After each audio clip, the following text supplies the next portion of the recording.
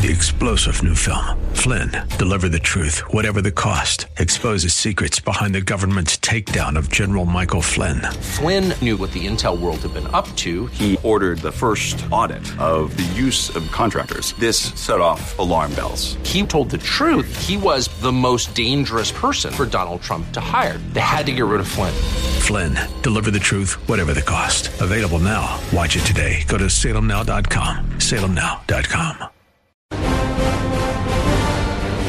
Hi, everybody, and welcome to the Dennis Prager Show. My sort of, I guess, would it be bi-monthly, every other month? Is that bi-monthly, or is bi-monthly twice a month? I think it's twice a month.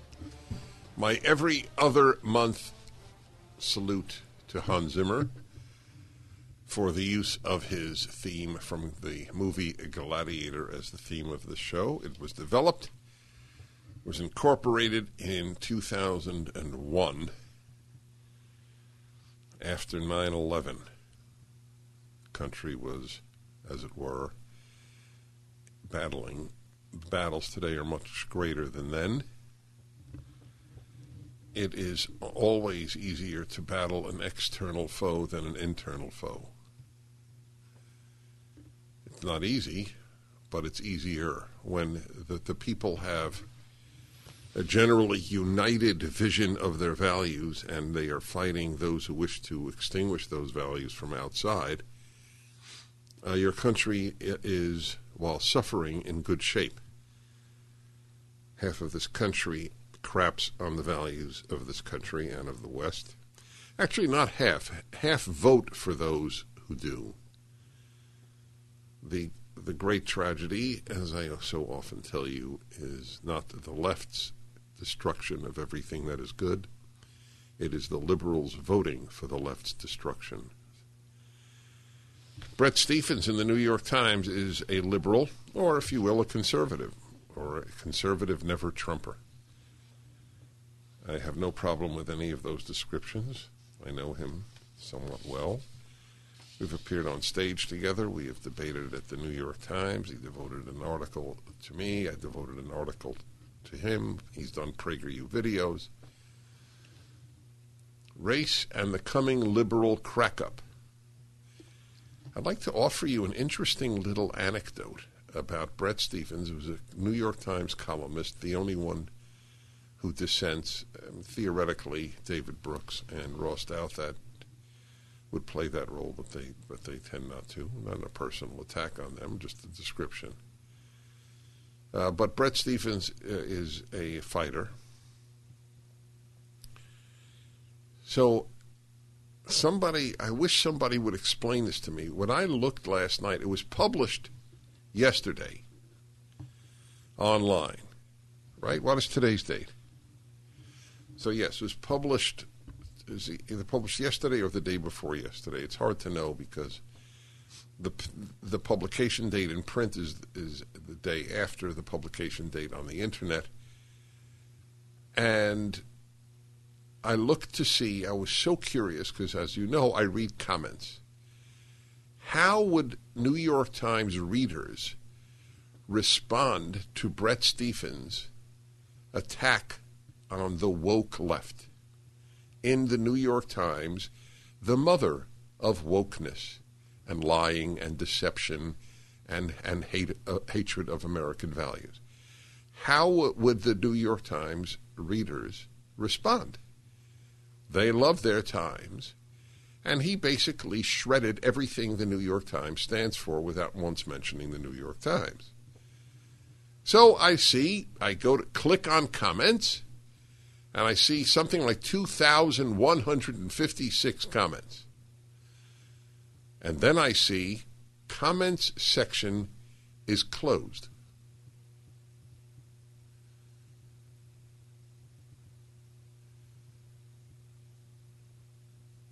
Can you explain that? The comments section, I've never seen the comments section closed on an article in the New York Times. If they had a comment section, not every article does, but if they had one, they don't close it. I mean, you could close it to further comments, but it's invisible. Get it? you can't see.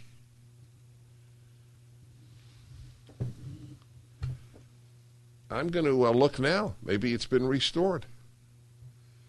It's called Race and the Coming Liberal Crack-Up, dated April 26th.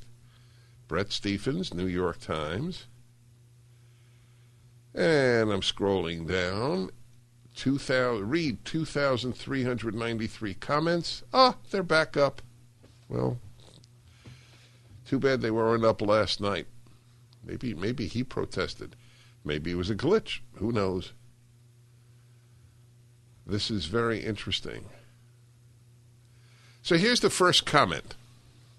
I've never voted Republican, from John in Virginia. I have never voted Republican since the first election in which I was legally allowed to vote. It wasn't even a close call, but this exact issue, as Stephens frames it, is where I strongly part ways with the Democratic Party of today. Anti-racism is by definition racist. It makes broad assumptions about white people. Oh my God, white is now capitalized. Just for the record, not being a sheep, I do not capitalize black, and I do not capitalize white. All they are colors. That's all they are. They're not an ethnicity. They're not a culture. What does it mean? Is there black culture? Is there white culture?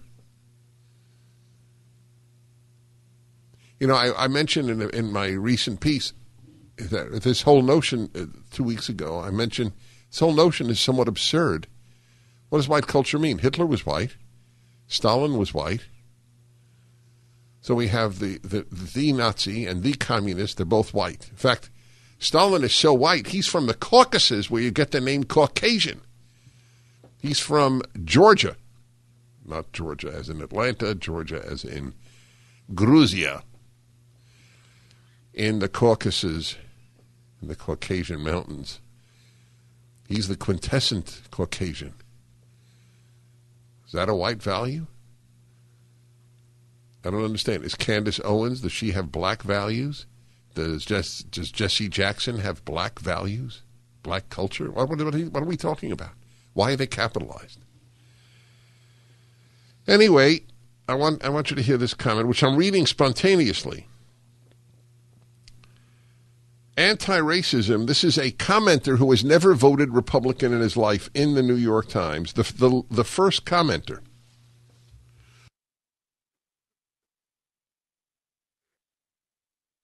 The first listed. Anti-racism is by definition racist. It makes broad assumptions about white people and people of color. It's frankly offensive, and it's frighteningly driving a lot of progressive ideas, from zoning laws to government aid to freedom of speech itself. On that last point, it's clear many are afraid to speak truth out of fear of being called a racist. It's become a powerful tool of the woke to silence their critics. Don't agree with our ideology, you're a racist. Well, fear of the woke mob. Now, here's the interesting thing. 1,120 people recommend this. Now, I want to see what the reader picks is. That was the Times picks. The big one, it's 1,633 picks. It's against the New York Times. Huh. Well, very interesting. So here's my theory, right, as of this moment in American life. Some liberals, more today than a year ago or 6 months ago, are beginning to understand that the left is destroying everything good about America. However, unlike Bret Stephens, I think the vast majority of liberals will continue to vote Democrat. The sheep-like behavior of the liberal can never be overstated. It is not possible to. Most people of any political persuasion don't have courage. That's the rarest of the human traits. But I'm not even talking courage. How you vote is secret. You don't have to tell anybody. You can lie to your friends and your wife. But they still won't do it because a lifetime of indoctrination has convinced them that the right is where the danger lies. And that's all you read in the New York Times, and these are all New York Times readers. They still believe that. And then one day you awaken, like Dave Rubin, quite left, gay left, and he realizes, whoa, conservatives have good ideas and are good people.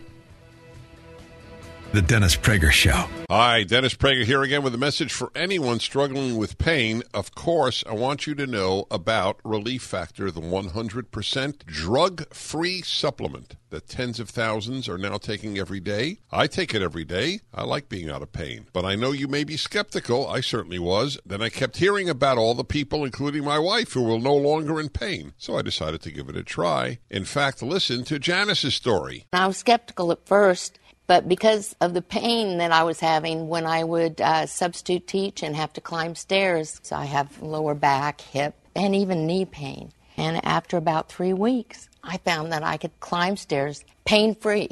But it wasn't only pain-free, I could do it step over step without holding on the railing. I'm really happy. It makes me feel like I'm young again. That's ReliefFactor.com or call 800-500-8384. 800-500-8384. Bret Stephens, who's an anomaly at the New York Times, wrote a piece, Race and the Coming Liberal Crack-Up. And it's an attack on the anti-racism cult of the left, in whose name every good value is being destroyed in this country. And he even... he mentions, for example, this, I was not aware of these tweets.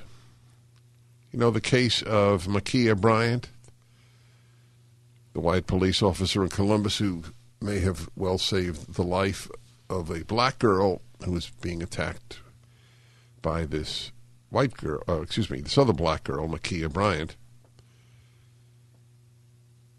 Ben Crump, the Floyd family's lawyer, accused the Columbus police in a tweet of killing, quote, an unarmed 15-year-old black girl. Did you know that, folks?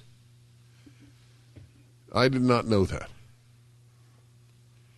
He was the George Floyd family lawyer.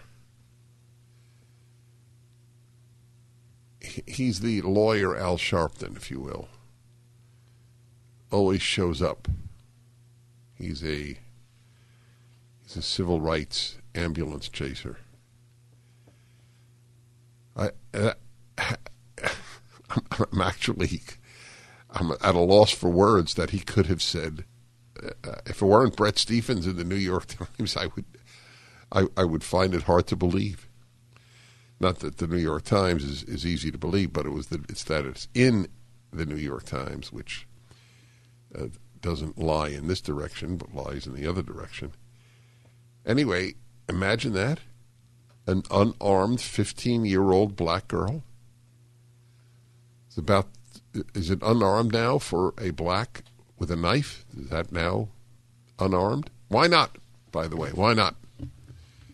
We've changed all other words. Why not that? Why does unarmed mean unarmed? Why does illegal immigrant mean illegal immigrant? Why does global warming not also mean very cold weather? Why don't men menstruate? So why not have an armed black as an unarmed black? He also cites Valerie Jarrett, the former Obama advisor, tweeted that Bryant was killed, quote, was killed because a police officer immediately decided to shoot her multiple times in order to break up a knife fight. She wants to, quote, demand accountability and, quote, fight for justice. This is the hate-filled individual who was the brain trust of the Obama administration. Yeah, why would you want to break up a knife fight? I think global warming, it probably means extreme weather of all kinds. Right. An alternative view, this is Bret Stephens writing. Maybe there wasn't a time for Officer Reardon in an 11-second interaction to, quote, de-escalate, unquote, the situation, as he is now being faulted for failing to do. And maybe the balance of our sympathies should lie not with the would-be perpetrator of a violent assault, but with the cop who saved, he puts that in italics, a black life, namely that of Tiana Bonner, who nearly had Bryant's knife thrust into her. That's a thought that many, perhaps most Americans share, even if they are increasingly reluctant to say it out loud. Why reluctant? Because in this era of with us or against us politics, to have misgivings about the left's new anti-racist narrative is to run the risk of being denounced as a racist. Well, you see, that's courage. Bret Stephens has courage. To write this in the New York Times is an act of courage. I want to repeat that. To have misgivings about the left's, just to even cite the left as the despicable force it is unique to the New York Times panoply of about 50 columnists. The left's new anti-racist narrative is to run the risk of being denounced as a racist. Much better to nod along at your office's diversity, equity, and inclusion sessions than suggest that enforced political indoctrination should not become a staple of American workplace culture. Do you want to cheer or do you want to cheer? Yeah, much better to nod along, right? Oh, we got a diversity and equity inclusion session. I'm not going to speak up at this person who would have fit in perfectly with Mao's Cultural Revolution. And yet those doubts and misgivings go to the heart of what used to be thought of as liberalism. This is basically exactly what I have been saying. Liberalism is hated by the left, and most liberals are either too naive or too cowardly to note it. Here's an example. Let me go back and forth between comments. So here's one of the most popular comments of the comments on his article. Mr. Stephens, white America has enjoyed affirmative action since the Mayflower. Your, quote, millions of working-class whites who have endured generations of poverty, unquote, have, like Rote, returned Republicans to the state legislatures and Capitol Hill who have done nothing but exploit their racial animus. See? That's what this writer, and it's the second most popular recommended comment on the Bret Stephens article. This is their vision of the Republicans. They have done nothing but exploit their racial animus.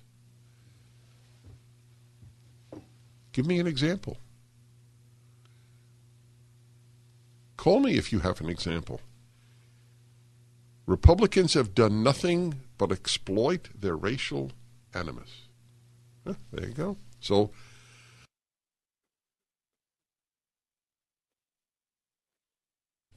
that's how people continue to vote Democrat as they watch the Democrats destroy the country. Right. Oh, and his great last line, this writer here.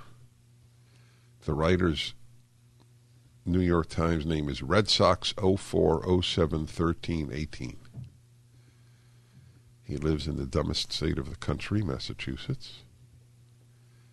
They never vote their pocketbooks, they vote their hate. That's what poor whites do. You get it? or even non-rich whites. They don't vote their pocketbook. So voting Democrat is good for their pocketbook. Don't you get tired of commercials screaming at you to buy gold now with inflated promises on future values? In an unregulated industry, you need honest, real experts to give you solid advice to protect your wealth and top picks on the best coins and bullion. As environmental policy becomes a hot topic, one precious metal that's been significantly undervalued for years is potentially set to surge. Nick Grovich, owner of AmFed Coin and Bullion, has long recommended this precious metal. Up to 600,000 ounces of this rare metal will be needed by 2030 to produce green hydrogen. Nick is doubling down on this pick, and you should too. Call Nick at AmFed Coin and Bullion to find out more. I've been friends with Nick for years, and he's my go-to guy when it comes to coins and bullion. I trust him. That's a very big statement, by the way. Call Nick at 800-221-7694, 800-221-7694, AmericanFederal.com, AmericanFederal.com. Hi, everybody. Reading to you Bret Stephens, the only voice that dissents from the New York Times at the New York Times. And I think they hired him. He was a great columnist at the Wall Street Journal, where he won a Pulitzer Prize. And I think the Times wanted a prominent never-Trumper. The problem is Trump isn't eternal, and so Stephens returns to his anti-left roots. And I'm sure that there are a lot of unhappy people at the New York Times. So I said to you, reading the comments is so profoundly instructive. How do New York Times readers react to this column?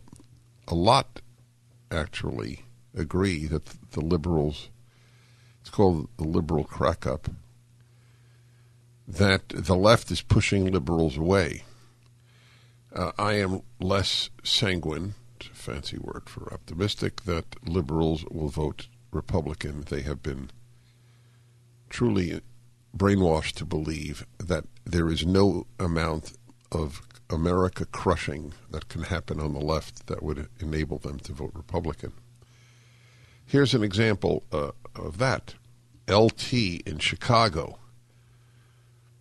The result will be a liberal crack-up, quote-unquote. Perhaps, but speaking as someone likely in that left-of-center group that you feel is on the verge of abandoning liberalism, don't underestimate the repellent power of the Republican Party.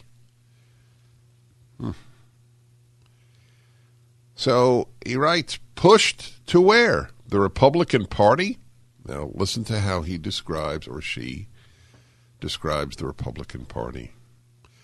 The party of proudly racist Trump?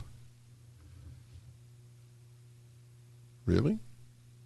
Donald Trump was proudly racist? What is the person referring to? Really, what is, I assume they're referring to his description of many illegals coming over the border and Charlottesville. So two comments. Charlottesville has no basis. The description in his early campaign about illegal immigrants was too broad a brush. I agree. I'm completely supportive of building the wall, but I have said all of my broadcast life, a lot of these people are decent people. Doesn't mean that they should therefore be allowed to come in the millions. That's a separate issue. But a lot of them are decent, really decent. And I always say what they did. Anyway, he made an intemperate comment, in my opinion. It doesn't brand him a racist. It's a gigantic lie. I think Donald Trump cares about race as much as he cares about medieval Hungarian poetry. So again, push to what? The Republican Party, the party of proudly racist Trump, the party of elected seditionists like Hawley and Cruz? They're seditionists? Josh Hawley and Ted Cruz are seditionists? And the majority of Republican House members, the one with a growing QAnon presence in the House? QAnon presence in the House. This guy's really a CNN watcher and New York Times reader. So you see, that's what I mean. Oh, excuse me. And finally, the one with a growing QAnon presence in the House, state representatives in over 40 states who are all in on voter suppression. Voter suppression. See?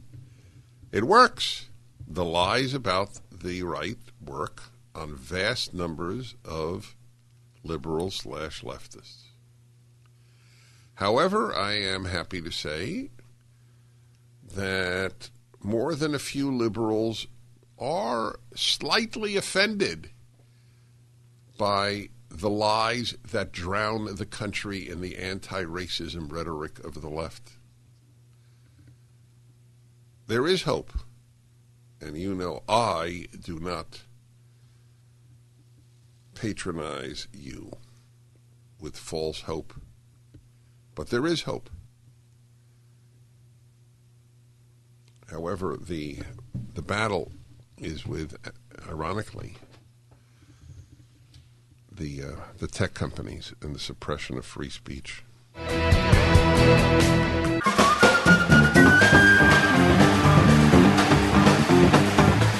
Larry in Orange County, California. Hello. Hi, Dennis. Thanks for taking my call. Mm-hmm.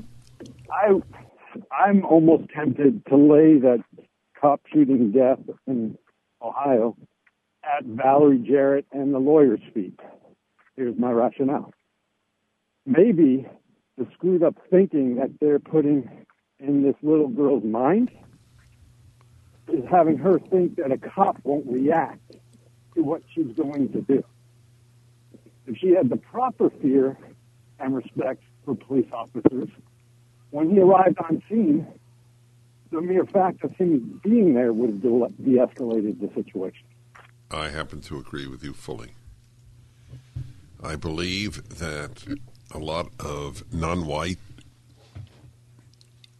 people involved in violence can be attributed today to a belief that the police won't do a damn thing because they're too afraid to, and they're not scared of police. And I agree. The crime rates, the murder rates, the rape rates, the theft rates are up astronomically in big cities. New York City just passed a law, I read it to you the other day, that you can sue police officers much more easily. You're a police officer, you could be personally sued. You think you are going to be proactive in your combating criminals or would-be criminals? I don't think so. The results of left-wing policies never hurt the rich. They always hurt the poor. They hurt the people in whose name they speak. Kids have been ruined this past year and a half and for longer than that by teachers' unions. That's how it works.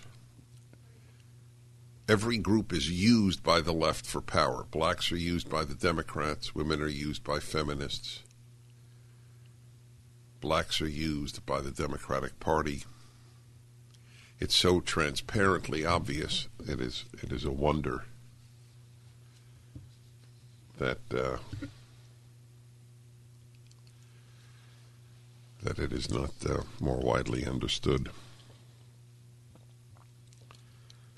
Liberalism believes that truth tends to be many-shaded and complex. Anti-racism is a great simplifier, good and evil, black and white. This is where Bret Stephens' piece is. I'm quoting from that piece. Morally and philosophically, liberalism believes in individual autonomy, which entails a concept of personal responsibility. The current model of anti-racism scoffs at this. that divides the world into racial identities, which in turn are governed by systems of privilege and powerlessness. Liberalism believes in process. A trial or contest is fair if standards are consistent and rules are equitable irrespective of outcome. Anti-racism is determined to make a process achieve a desired outcome. Liberalism finds appeals to racial favoritism inherently suspect, even offensive. Anti-racism welcomes such favoritism, provided it's in the name of righting past wrongs. This is where the anti-racism narrative will profoundly alienate liberal-minded America, even as it entrenches itself in schools, universities, corporations, and other institutions of American life. Well, that's the big question. Will, in fact, liberalism be alienated, profoundly alienated by the left? I don't think enough liberals have the courage to face reality. I hope he's right. It's possible to look at Floyd's murder as the epitome of evil and not see a racist motive in every bad encounter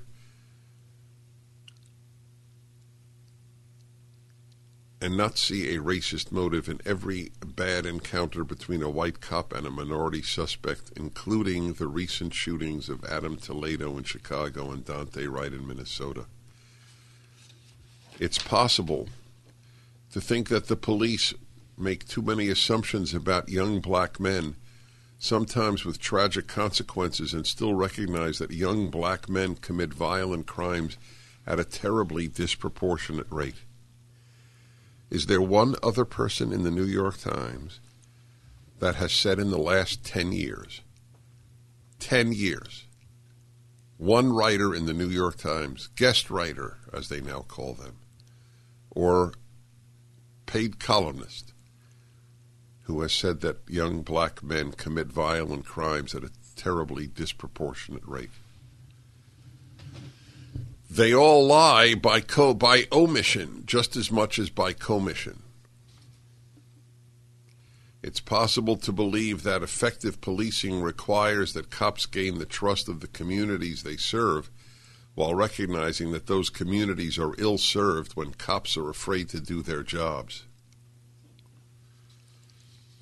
That's right. That's why there are 2,000-something hundred comments on the piece.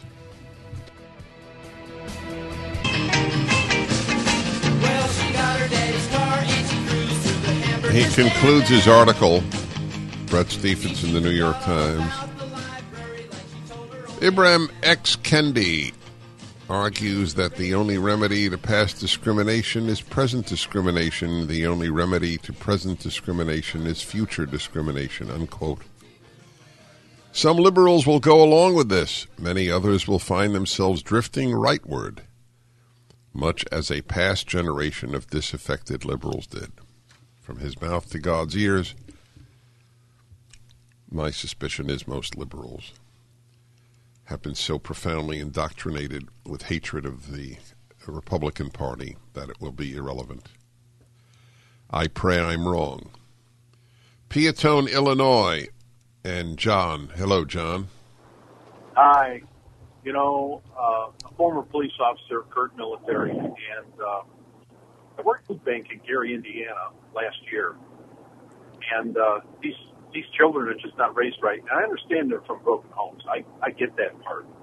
I was working the food bank. My partner and I were, I will say, accosted, whatever you want to say, call it, by two females, young females, and gave us a hard time about wanting to break into a better part of the line.